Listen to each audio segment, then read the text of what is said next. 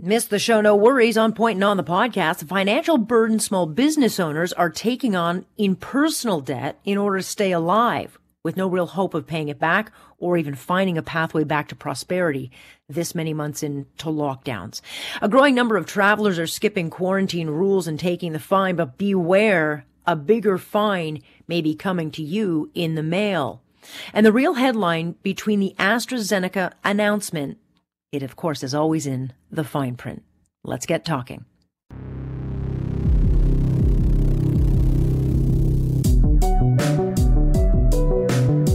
What's your point? You just don't ever get the point. Am I getting through to you? That's the point. Do you understand? There is a point. That point where enough is enough. Here's Alex Pearson on Global News Radio. Are you listening? As far as the government's promises, they're fanciful.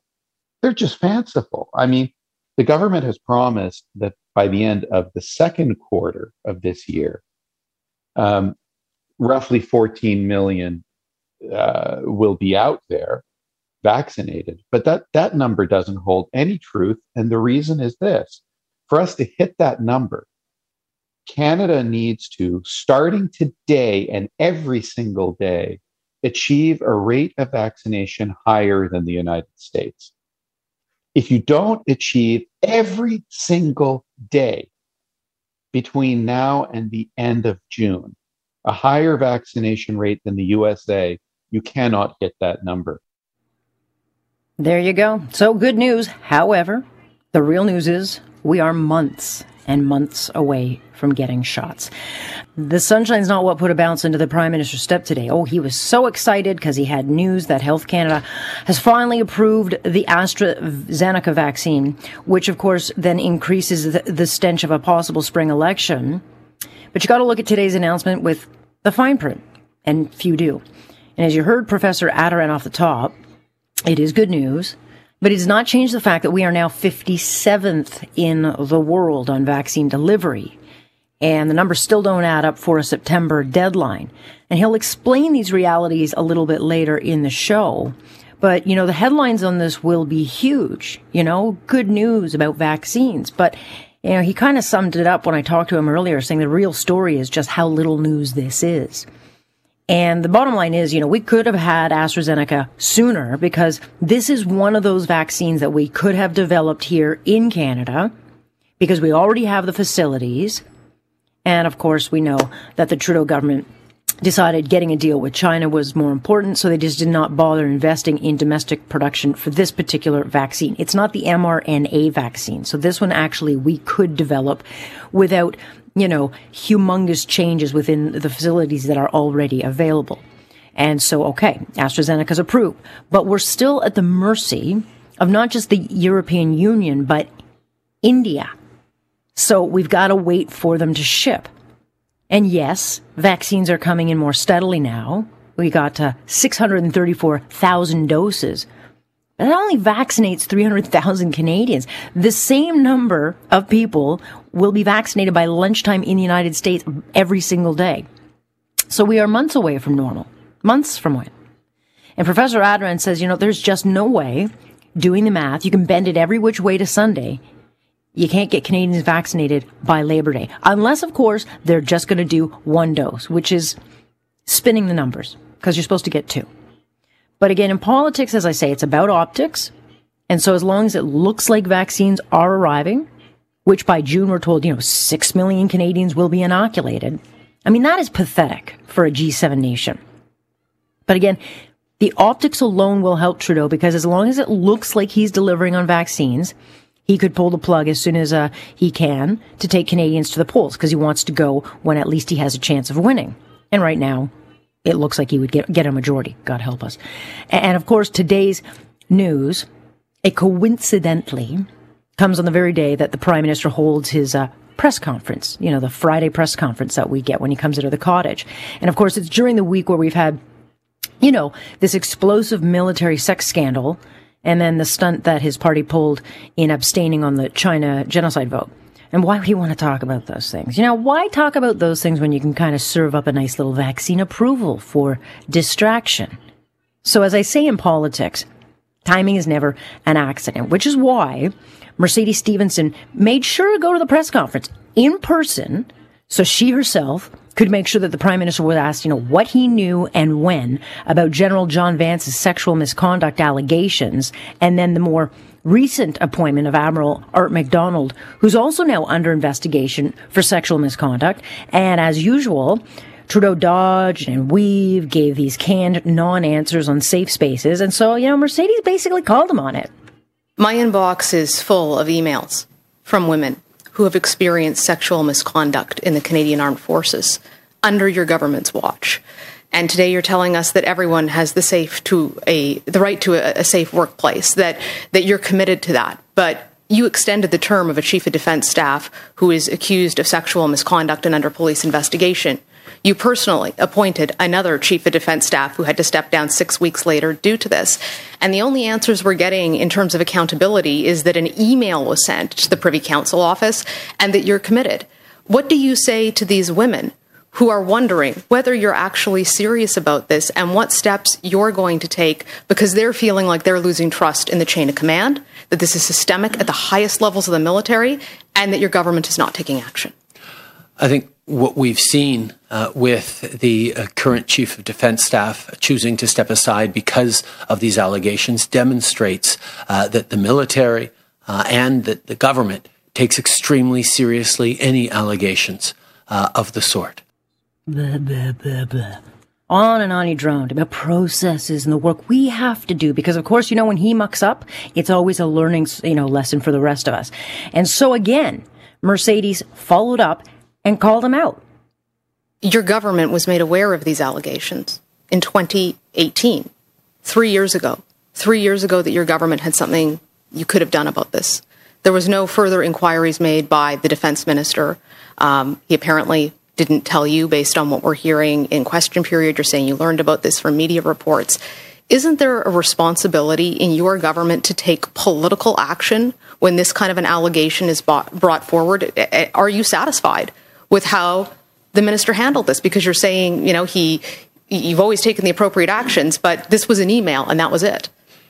There are processes in place that we have put in place, that we have strengthened, that we expect will be followed in every single situation. Every case is different, and the processes are rigorous, and that's why there is a review going on right now to make sure that indeed all the appropriate steps were followed. Good on her. Good on her for bottom lining it. But give me a break. Rigorous? That was 3 years ago. 3 years later, General Vance, he was still in charge. And so rigorous? Give me a break. They certainly weren't rigorous on vetting the new guy because they also missed the allegations of sexual misconduct. That is just gobbledygook that he just said. And this government, like those in the past, they have changed nothing, done nothing, and it will continue to do nothing because they don't have to.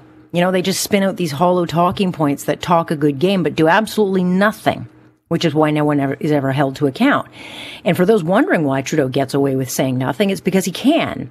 No matter what you do, these stage press conferences, they just don't allow for proper and more challenging scrums. So good on Mercedes for showing up in person to get that question in. And look, the military is not in crisis. This is a total dumpster fire. Trust is gone. It's running rudderless. So this isn't about safe spaces. It is about transparency on who knew what and when in this government. And why wasn't anything done sooner? And then all you get are the politicians hiding behind processes. Well, we're looking into it. No, these are before the courts. And enough.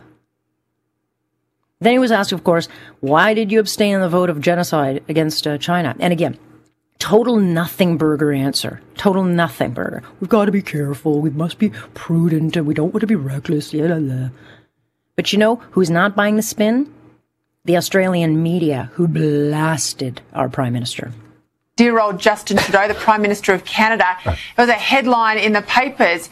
I thought, when I saw that in relation to the Canadian Parliament, that, finally we're getting somewhere, some national, international attention on the Uyghur issue. But he, in fact, abstained from the vote, Corey, didn't turn up.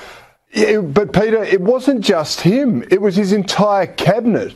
bar one lackey who was sent in to let them all know that they were abstaining. This is perhaps the most pathetic government in the history of the Five Eyes nations. What is going on in China with the Uyghurs is an absolute disgrace. I think it is a blight on the rest of the world that we're not talking about it because we're too afraid to offend China. Darn right. I love how she called him the Prince of Woke. He did, by the way, give the opposition credit, saying that they had the spirit and spine to take a lead, which Trudeau refused to. And keep in mind, Australia is also being bullied by China. But they've made clear they're not going to fall down. They're going to stand up to it. So at least, some are willing to call him out. And we all know that Trudeau likes to apologize for mistakes of the past. I just don't understand why he keeps repeating them. So who's going to apologize for him coming down the line? We've got a busy show tonight. Lots going on. And if you choose to skip quarantine, which we're hearing a lot of, you think you might just get a fine? No. You could probably get one at home sent to you. We'll talk about the lengths that business owners are taking in personal finance to stay alive. No path to prosperity. It'll be very hard for them to pay it back. And we're going to talk, the Toronto mayor is not guaranteeing that the goalposts will move again come March 8th. So is Toronto opening it? I don't know. But today, it did not sound like Toronto's going to be opening up, which is not okay. Coming up next, we'll talk about this report about PSWs not getting vaccines. The question becoming, then should they be able to work in healthcare? They don't have to get the vaccine, but should they then get to work in healthcare? We'll talk about that with the doctor coming on the other side of the break here on Point, taking you into the weekend on Global News Radio. We've begun those discussions as to what we can do safely that is going to hopefully allow a degree of reopening to begin. But, we have to keep a very close eye on these numbers and make sure that what we're doing is not setting ourselves up for another lockdown that's going to happen later. So it's something where I just can't indicate what we're going to do. I certainly am in no position based on the numbers that I see to say we should go to red or yellow as much as I wish I could. That's Mayor Tory, and by the sounds of what I was hearing today in the press conference, kind of sounds like we're not racing towards an opening here in Toronto, March 9th. And now we're into, month 4 of lockdowns? And, of course, businesses are paying the biggest price, certainly here and the GTA in Toronto, because we've been locked down longer than any other North American city, almost any place in the world. So there is no guarantee once March 8th comes that there will be a reopening. And it's not like cases are going down. They're kind of stuck around the 1,000 plus-ish mark. And the variants, of course, are always a threat. And the CFIB did some calculations, and they estimate that the average Ontario business has accumulated debt to the tune of about $208,000 each. And that is the highest debt load in the country. And that's because a lot of businesses didn't qualify for aid. And of course, the aid doesn't go nearly far enough when you're on lockdown for that many months because you've got to pay for, rent, stock, payroll. There's never ending costs. And so businesses are having to borrow and borrow and borrow and then guarantee that money with things like their home, personal belongings. And of course, this is just to give them hope to hang on another day. And then, of course, when you hear there may not be another day because the restrictions will stick around, it's got to be pretty tough. Let me bring back to the conversation Francesca Rocchetti. She is the owner of Francesca Salon and Spa and kind of a voice on this show for the little guy or gal. Good to have you, Francesca. Thanks, Alex. I can't even tell you how much I appreciate you giving us this chance to give small businesses a voice. Because you know what? People just don't get it, man. They're just not getting what's going on. Yeah, and when you hear the mayor of Toronto, I mean, it's not a guarantee that things are going to open up after March 8th. And if you can't open up, what does that mean? You know what, Alex? We're in such debt that I wasn't even in this much debt when I renovated my salon to 3 floors. From a 1-floor place. The debt that we've incurred, and you know what? And I think about, how are we going to pay this debt back? Besides the money that we have to pay the government back, because if you don't pay within a certain amount, you have to pay the whole thing back, okay? I mean, besides our business debt that we're in are personal. I mean, this time around, we're not even getting help as a self-employed business, like a owner. Like, you know what? It's just friggin' I don't even know how we're going to get out of this. Honestly, I can't wait to see what's going to happen, because the longer they lock us down, I mean, every day we incur more and more expenses. It's like, what do I do now? You know, I'm stuck between a rock and a hard place. Do I mortgage my house to make my business run so I can eat? And you know what? It's getting to the point where, you know what? March 1st would have been 28 years in business, and I worked damn hard, and I worked 6 days a week, day and night, to make that business succeed. And within a snap of a finger, I'm screwed. It's like I'm starting a new business over again. How are we going to make this work, Alex? You tell me. How are we going to make this work? Is he thinking about that in the spa industry, in the hair industry? We haven't had any cases.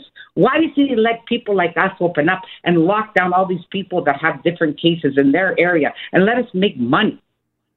And how, never mind how people look and how they feel about themselves. We help in from A to Z. We help as an industry. Nobody's looking at that.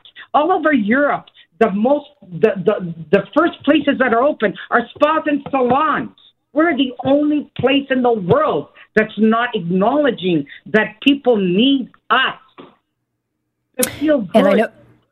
Yeah, well, I know you, and I also know that you spent a fortune on PPE, the plastic shielding and all the rest of it, just to make your salon, safe. And again, for listeners that aren't familiar with Francesca, we've had her on a couple of times. This is a successful business. It's not one of these businesses that came into the pandemic in trouble and might not survive. This is a viable, strong business built over 28 years. And the lockdown the first time was enough, but now we're in a permanent lockdown kind of as a strategy. And I know that a lot of people, and I'm not sure where you stand, but a lot of businesses have struggled to get the provincial help. They've filled out all the forms, and it's not a lot. It's $20,000, but that only goes so far, and a lot of businesses are still waiting for that. Yeah, exactly. We were I can say we were one of the first persons that applied for it as soon as the portal opened. Okay, so actually, like maybe last week, this was the beginning of January when the portal opened. And just last week in February, the end of February, we get approved. We still haven't seen this money, okay? Now, I don't get this. I don't get how this happens. How come that all these other things, the SERP happens so fast, helping the landlords, us pay help the landlords pay the rent and this and that. All this money flies back, forth and everything. But this grant that they finally gave us, that, hopefully, could whatever. But, I mean, come on, where is it? Good question. I mean, it's too late, Alex. They have to help us when we need it, not at this point. At this point, they've screwed. I mean, come on. I've been in business 28 years. It's a successful business. If I'm talking like this, what is the little guy smaller than me saying? What are they doing? Well, a lot of them are giving up, which is the unfortunate thing, and you need only drive around the streets of Toronto to see it. So, yeah, well, it's not just crazy. It's incredibly cruel and sad. And I am not going to ask you figure amounts, but have you had to take on a huge amount of debt just to kind of move things around until you can open again? And is it manageable? Do you see a path back to prosperity? Okay, so you know what? I don't even want to talk figures, okay? But I'm already $250,000 in debt, okay? Besides that, I have to pay back the government back in time for the money that they gave me in time.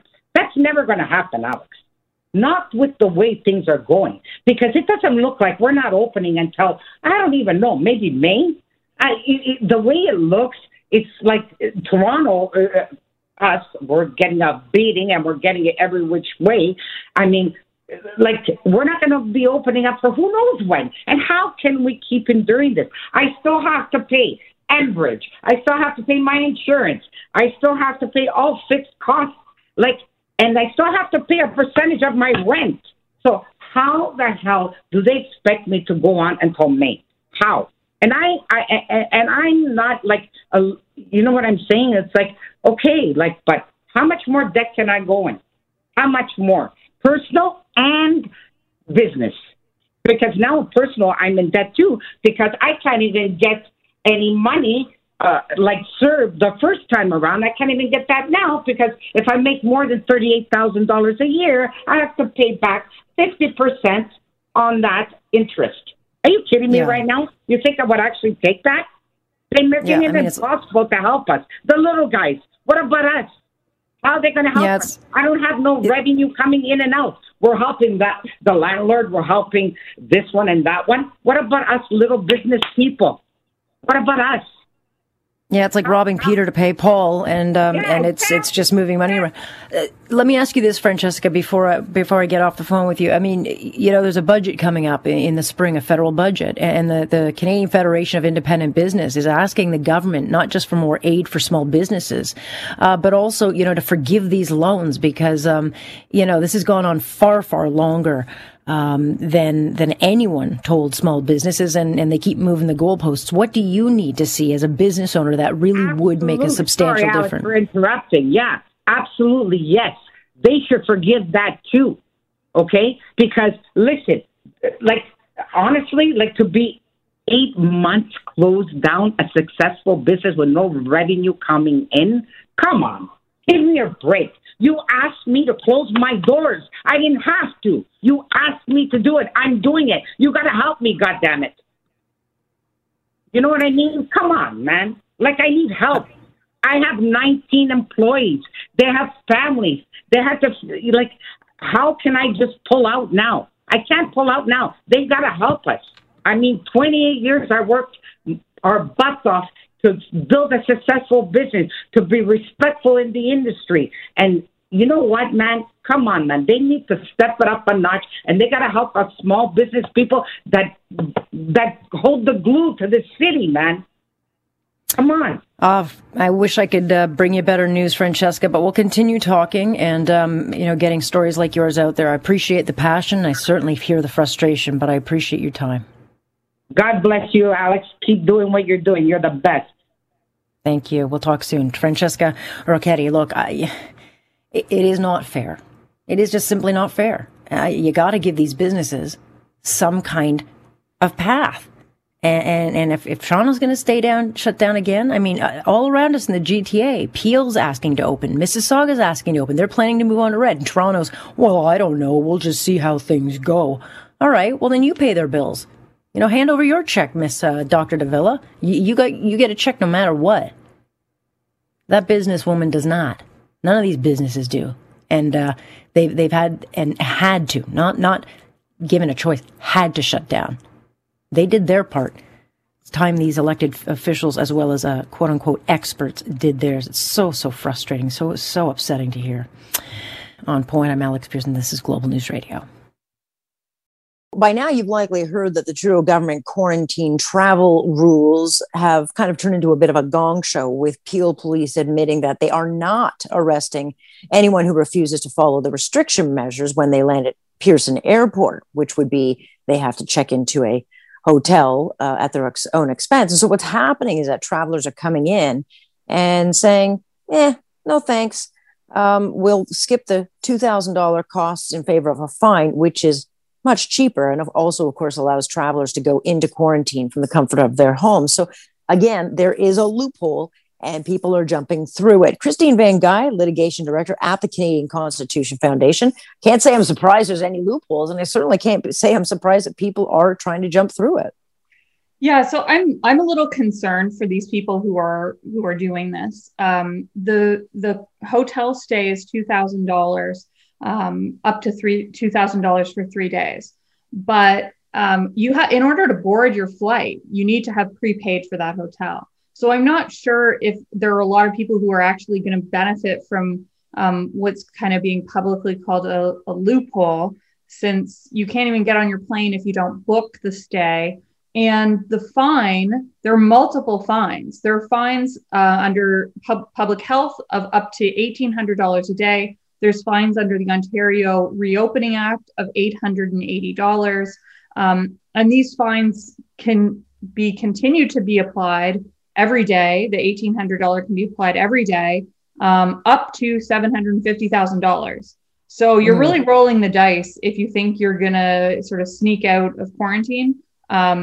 Police officers have said that they're not going to, arrest people, but it's certainly possible that federal public health could follow up with them and impose these fines. So I think it's kind of a dangerous strategy for travelers. Well, and to your point, I mean, now that it's in the media and it's getting a lot of attention, it will get done more and more by people who just say, I'll dodge it. But then they can very well, obviously, show up at your address and say, you didn't want the, the hotel stay. So here's a, $50,000 fine or whatever they can mark it at. Yeah. So I don't think it's a good idea for travelers to try and sneak around this. And I take huge issue with these quarantine hotels. I think that these are an unconstitutional violation of Canadians' Section 6 protected charter right to enter Canada, to enter their own country. And it's a cost that's prohibitively expensive for a lot of people. That makes it a violation of their right to enter Canada if they can't afford to enter Canada. And I've heard from about 4,000 individuals who are in that situation. And I have to tell you, they're not unsympathetic. Sure, there's some people who have gone on vacation. I still think that they're entitled to enter Canada, but there are a lot of people with incredibly sympathetic stories. I've been talking to one man who wants to go to the United States to attend the birth of his first child because his wife lives in the United States. I've been talking to another man who wants to go to the United States to help his wife who lives there while she recovers from a surgery, like a major surgery that makes her unable to bathe or care for herself. So he needs to choose between paying for nursing care for his wife or going down himself and then having a $2,000 hotel stay when he comes back. These are very compassionate stories. And I think that these individuals should be granted compassionate exemptions, but the rules don't allow for exemptions in those situations. And that's terrible. Well, but they do exist. If you're a foreign diplomat or part of a family of a foreign diplomat, you get a special exemption, which I think, for a lot of people in the examples you give where, they have a reason to go, can't go. And then there's always exceptions made if you have kind of friends in all the right places. Yeah. And what's weird is if the situation was reversed for these individuals, if it was a Canadian living in the United States and his wife lived in Canada and he needed to travel into Canada to help her recover from surgery, he could apply for a compassionate exemption. But because the situation's reversed and she lives in the United States and he needs to travel there, there's no exemption available. And it's very, very confusing to me why the government would grant exemptions in one set of circumstances, but not in the equally likely flip side set of circumstances. And we're really very troubled by this. Right. And interestingly, enforcement of the Quarantine Act, that is all being done by Public Health Agency. And, look, they've got their own issues. They can't trace properly. They've got all these other things that they're dropping the ball on. But they are the ones who, I guess, ultimately will decide whose door gets a knock once the airport sends along the information of who decided to kind of jump through the loophole. Yeah. And, one of the things I'm also troubled about is the hotel sort of meal program. I've been speaking to a lot of people who are now in the hotels who have waited hours in Montreal in particular, waited hours for their food. And what happens if, there are medical exemptions if you traveled for a medical purpose, but what if you're just a diabetic traveler? Right. You can't have your meals be handed, like a sugar cookie for breakfast and then wait 8 hours for lunch. Like your actual physical health could be compromised by the failure of these facilities to meet basic human needs of some of the people staying there. Like, I'm sure all your listeners have seen photos of some of the food, and that is not sufficient for 3 days for a lot of people. It's not healthy for a lot of people. Yeah. And of course, they're not allowing, people to order in. But, there's also the issue of safety, because we've heard and started hearing more reports that there have been sexual assaults committed within these. And these companies are not government companies that have been hired to do security. These are private companies hired by the Trudeau government to go in and, guard the inmates, so to speak. And we are hearing, the opposition wants the program called off because of that. But again, it opens up the questioning of who's doing the security? Have they been vetted?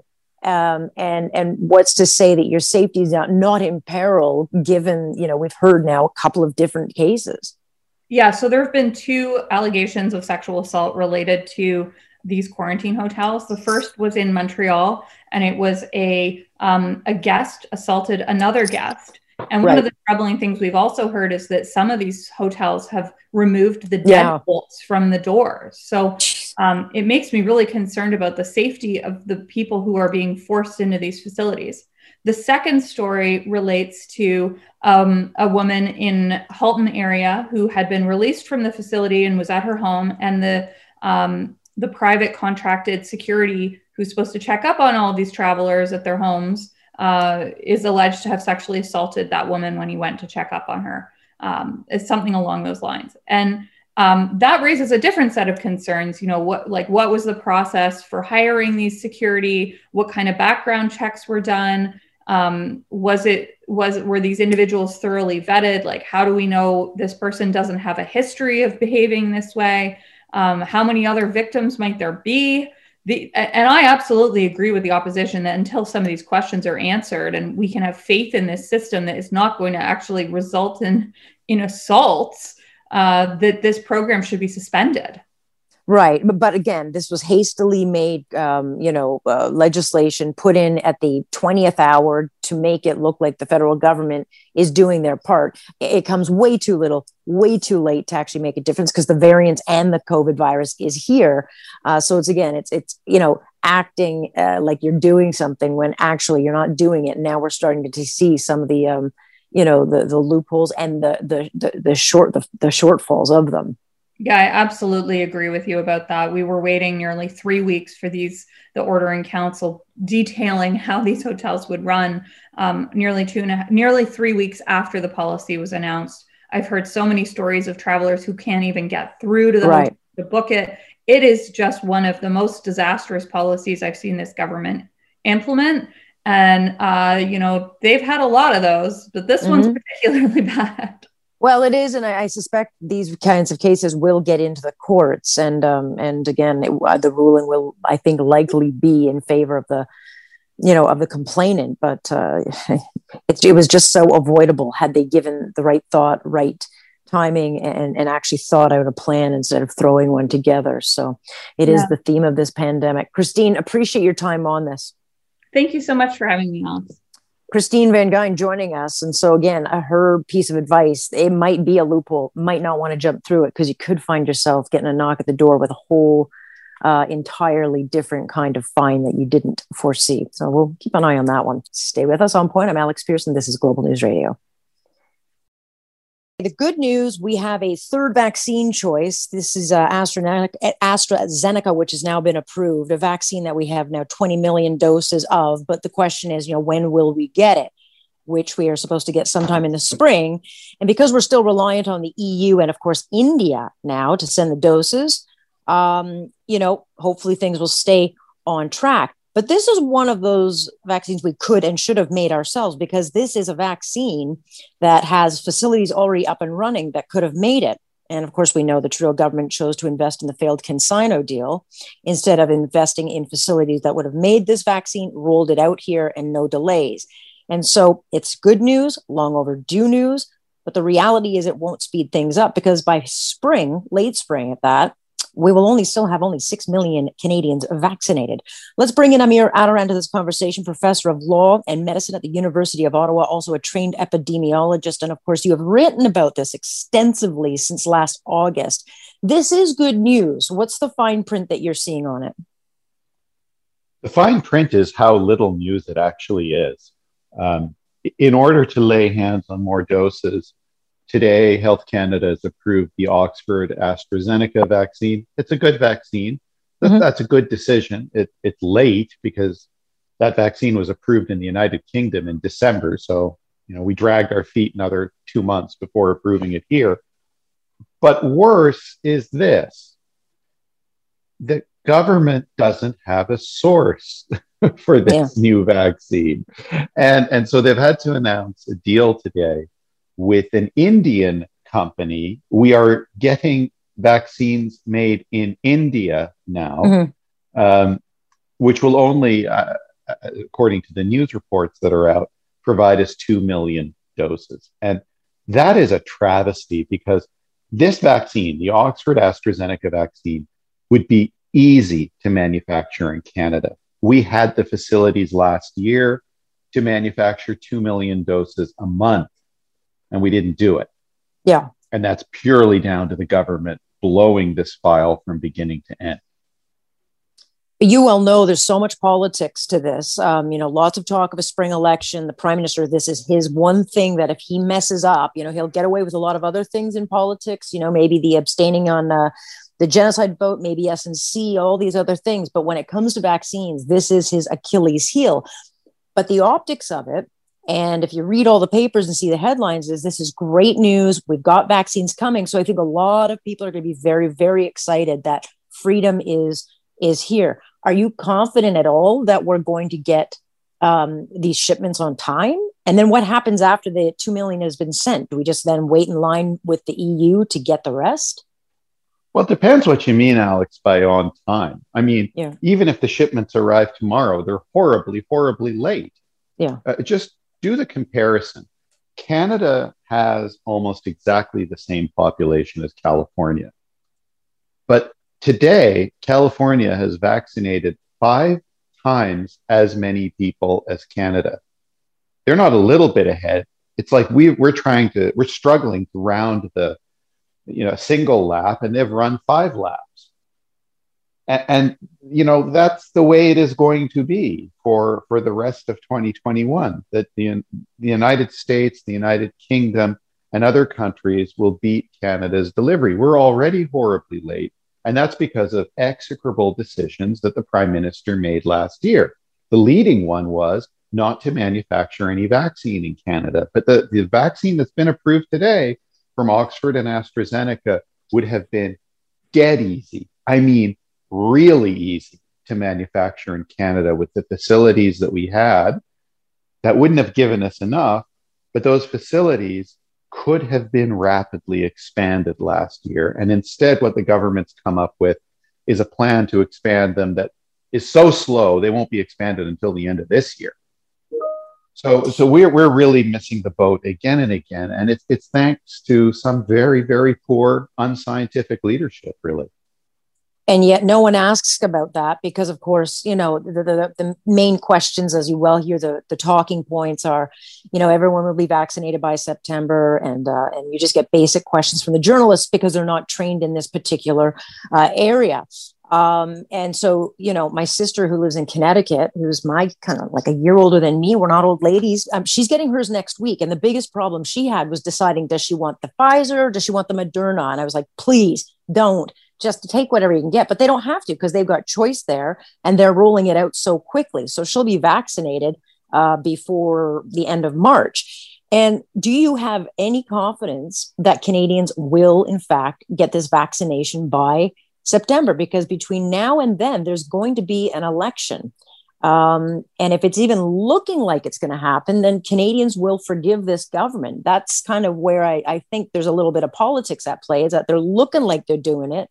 But will people notice the failure to deliver? Or are we just so good here in Canada with accepting, the bar on the ground that it'll just get all forgiven? Look, I can't really predict politically what's going to happen, but what I can say is, albeit you have today, so far since August. I mean, I'll give you that. You've got everything right since August. But Alex, I can predict the scientific side of things. I can predict the pharmaceutical side of things. Election predictions are out of my wheelhouse, but what I think is probably true, and you're on to something, is that the poor performance has done and will continue to do Justin Trudeau harm.